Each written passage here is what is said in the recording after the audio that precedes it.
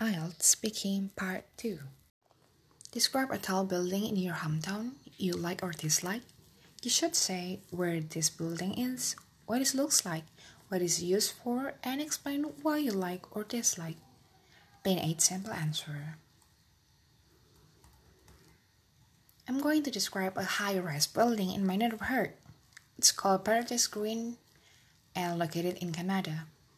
Unlike other modern blocks, which are usually huge glass towers, the building is painted yellow, although it's named Green City. The structure of Green City is not dissimilar to that of most buildings in Canada nowadays, with the bottom half used as a shopping center and the top half occupied by apartments. One feature that makes the building unique is there is a trade center offer Canadian products only, with a view to promoting domestic products of Hanoi people, and also to supporting national manufacturers.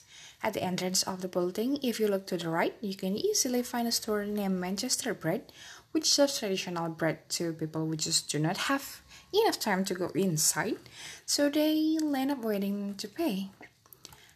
In spite of prime location, however, Paradise Green City offers a reasonable price for its apartment, which are affordable for many middle-income families. From the building, we can enjoy the breathtaking scenery.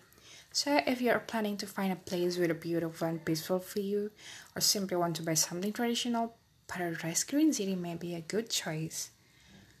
What I don't like about Paradise Green City, however, is that its design. It's neither occasional nor original.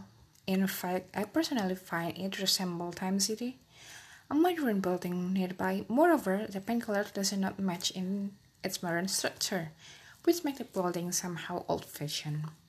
And the quality as well as diversity of products on sale do not meet the expectation of most customers. So I guess it's the reason why the building doesn't attract as much attention from the public as expected.